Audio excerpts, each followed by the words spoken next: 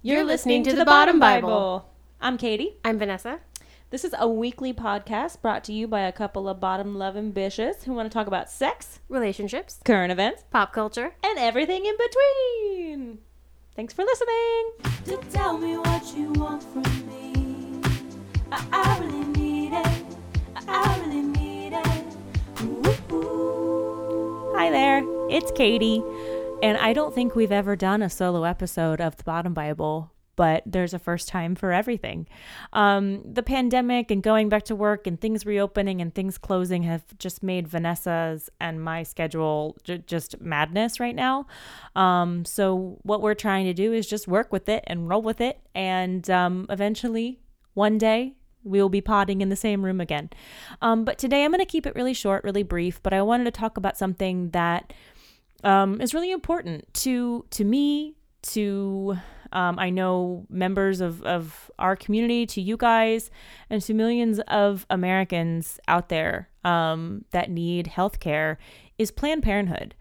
I recently, during this pandemic, and we're going to do an episode going more in depth with this, but I had a kind of a funky period. It was very long. I had some more clots than normal, not to get too TMI. And anytime, for those of you that bleed out there, anytime you have an abnormal cycle, it really can throw you completely off and you start to catastrophize and you start to think the worst. And there's nothing scarier than knowing that you do not have health care. For me, I'm working on it because I recently got married, and then when I filed and submitted, because my job right now does not provide healthcare, when I submitted for the California coverage, I made an error, and then it made things more complicated because I'd never been married before, and I forgot to include his paperwork on the form. It's a whole thing. Working on it, resubmitted, refiled. It's been a wild ride. But that being said, I didn't have coverage for whatever reason. And just knowing that I can make an appointment with Planned Parenthood, go get a PAP, go get a cervical, go get a sonogram, go get a pregnancy test. There's someone there that is going to advocate for your health. And that was a big weight off my shoulders. I was still kind of freaked out because I think anybody, when they have something that's out of the ordinary, even if all the other signs, everything you're seeing, you have to shuffle through, 5 different possible diagnoses until you get to the one really big, scary one, the one that starts with the letter C. You almost always jump to that. You find some way to rationalize that it's that. And it's not. I'm fine.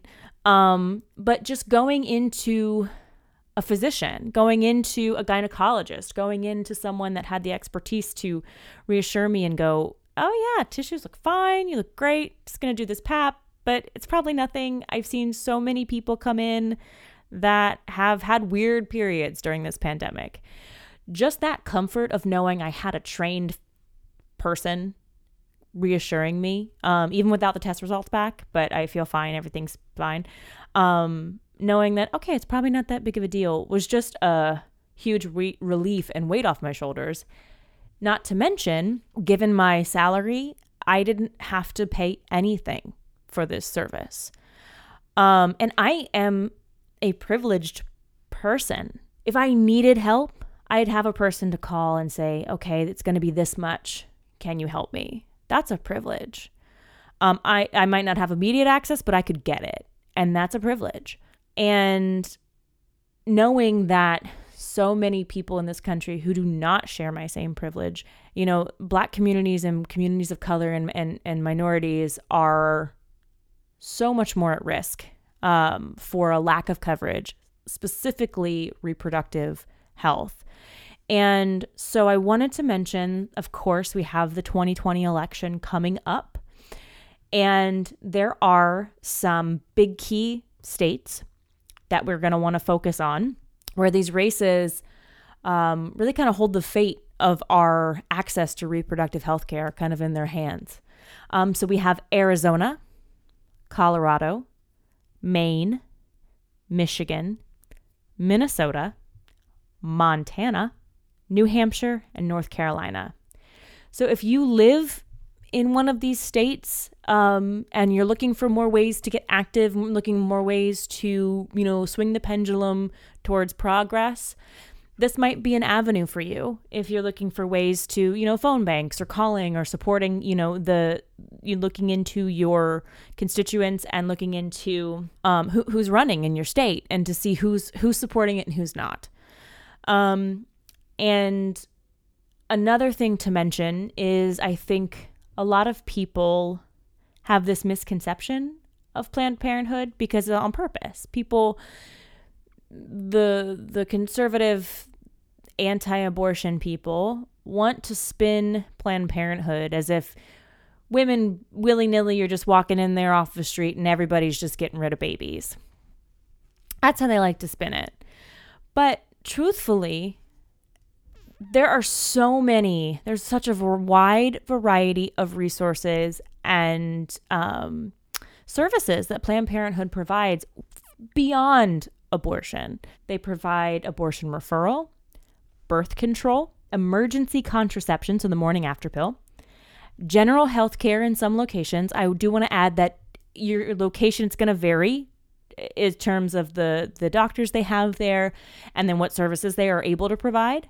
But this is an overview of the basic services that Planned Parenthood provides. HIV services, LGBT services, men's health services, which I think a lot of people don't realize, patient education, pregnancy testing and services like sonograms, that kind of thing, checkups, STD testing, treatment and vaccines, and then women's services like pelvic exams, cancer screenings, pregnancy-related services, STD testing, that kind of stuff.